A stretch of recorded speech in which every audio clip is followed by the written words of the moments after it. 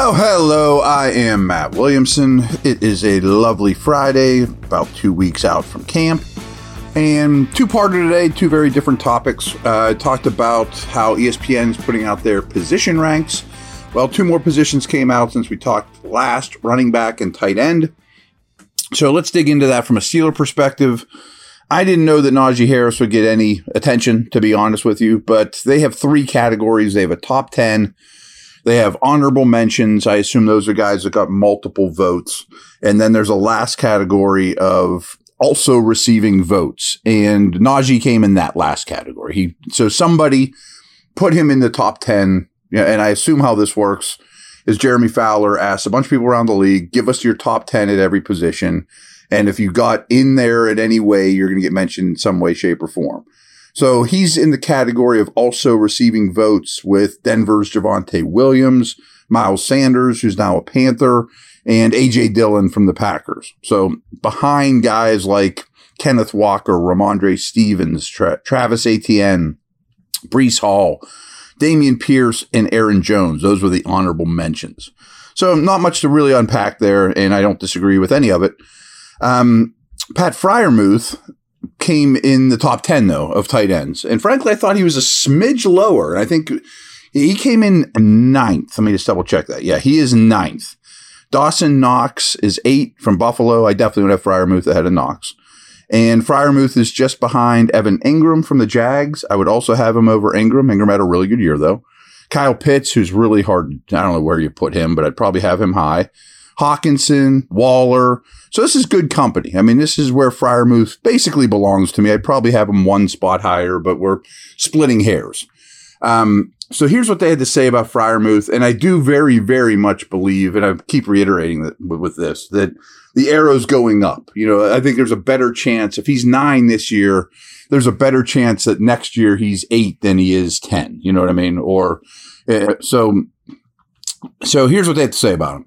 Steelers' journey to replace Heath Miller has been a long one. Since Miller's retirement, the Steelers have started guys like Ladarius Green, Jesse James, Vance McDonald, and Eric Ebron.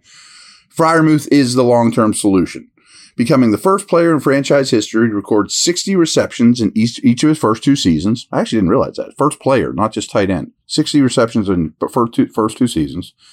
So here's some of the quotes. The guy is just a football player. Savvy route runner, good hands, will mix it up as a blocker. He's solid, probably gets more love than he should because he plays for the Steelers and is local, Penn State, and has a Heath-ish aura about him.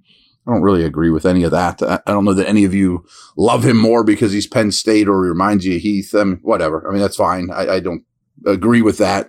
And then here's another little nugget from him, too, is all 9 of Freiermuth's touchdowns have come in the red zone, tying for 5th most among tight ends in that area over the past 2 seasons.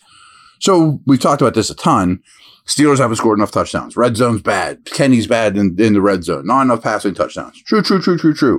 But Freiermuth isn't the problem. So he's part of the solution and is going to do his best work in the red zone. So here's a couple other stats I dug up about Freiermuth. Then we'll go to break, and then I want to talk about a totally different topic. So I think one of the best receiving stats is yards per route run.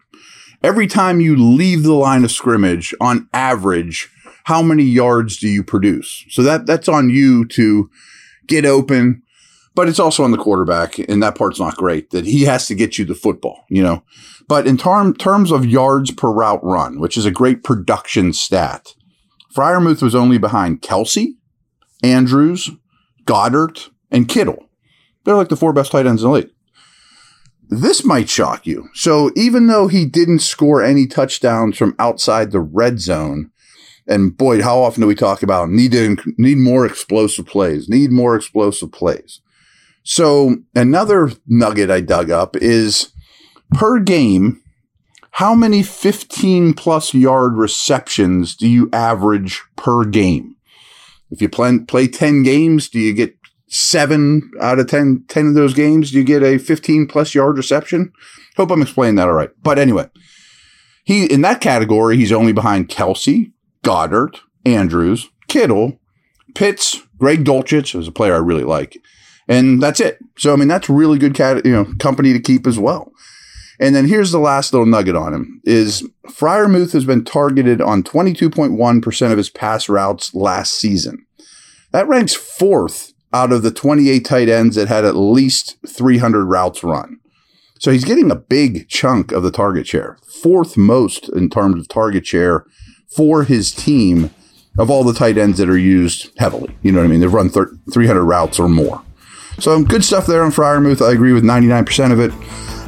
Be back in a minute. Now we'll talk a little bit about the Steelers salary cap.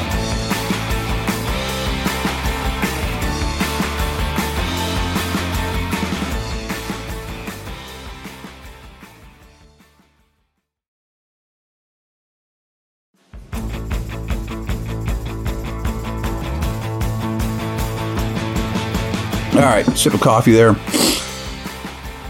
This is in Warren Sharp's guide, but it's stuff you can find everywhere. And I don't know the exact date it was taken because salary caps and contracts are always ever changing. You know, you sign somebody, it moves just a little.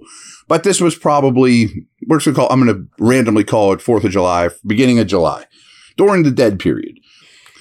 And if it's one number off, so be it. Get over it. So last year, the Steelers were 32nd in offensive cap spending. 32nd. They were 1st in defensive cap spending. I'm sure a lot of you knew that, but okay.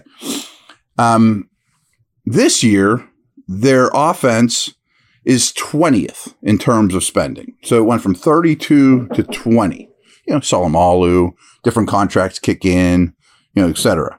Defense is still 2nd in terms of spending. It was 1st last year, 2nd this year. Now, positionally, this one's a little odd to me. I guess they have 3 guys that have decent contracts, but none of them big ones. 15th in quarterback spending. Oh, no, I'm sorry. That was last year. Oh, no, I'm right. No, they were 25th last year with the same 3 guys, strangely enough.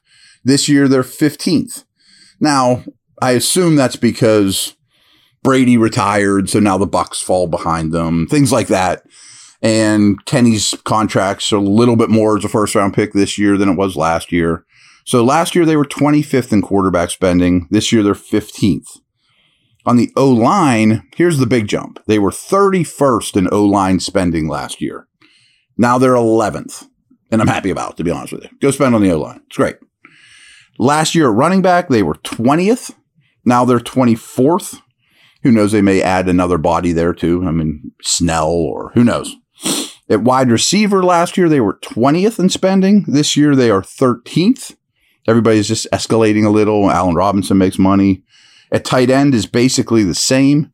You know, draft picks don't affect you much. You go from 30th in tight end spending to 27th this year. So on defense, again, they were 1st overall. Now they're 2nd. They're still 1st in D-line spending. 1st last year, 1st this year. I assume they don't break this down by exactly which players. That has to include Watt and Highsmith. So I think it's their entire defensive front, and which it should. I mean, the fact that people call Watt a linebacker is bonkers. You know what I mean? So he is an edge defender. He is a defensive lineman. He's a defensive player. So when you got Cam, Watt, et cetera, it's going to be expensive. But they were 1st in D-line spending last year. They still are. And maybe even we'll extend that once, you know, speaking of extensions, when Highsmith resigns. At linebacker, amazingly last year, they were 6th in linebacker spending and got so little out of it. You know, Bush's first round contract got a little higher, gave Jack some money. I'm shocked they were 6th last year in linebacker spending, and it was the worst position on the team.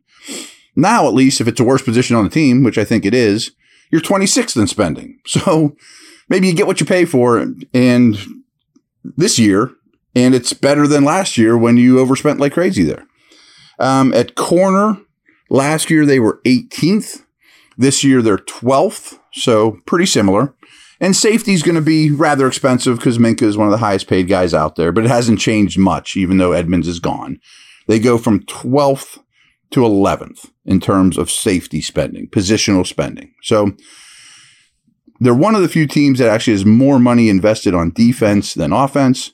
But that's gradually changing. Cam's, hey, contract's not going to be there forever. You would hope you start keeping some of your own offensive players in their second contracts. Again, they were the youngest offense in the league last year, as well as the cheapest. So there you have it. That doesn't explain your offensive woes last year or growing pains, but it kind of does. You were the youngest, cheapest, and, oh, by the way, healthiest offense in the entire league last year. Don't ever forget those things. All right, over and out. Take care. Everyone have a tremendous weekend. I will probably record something over the weekend just so you have it in your ear holes there Monday morning. All right, take care.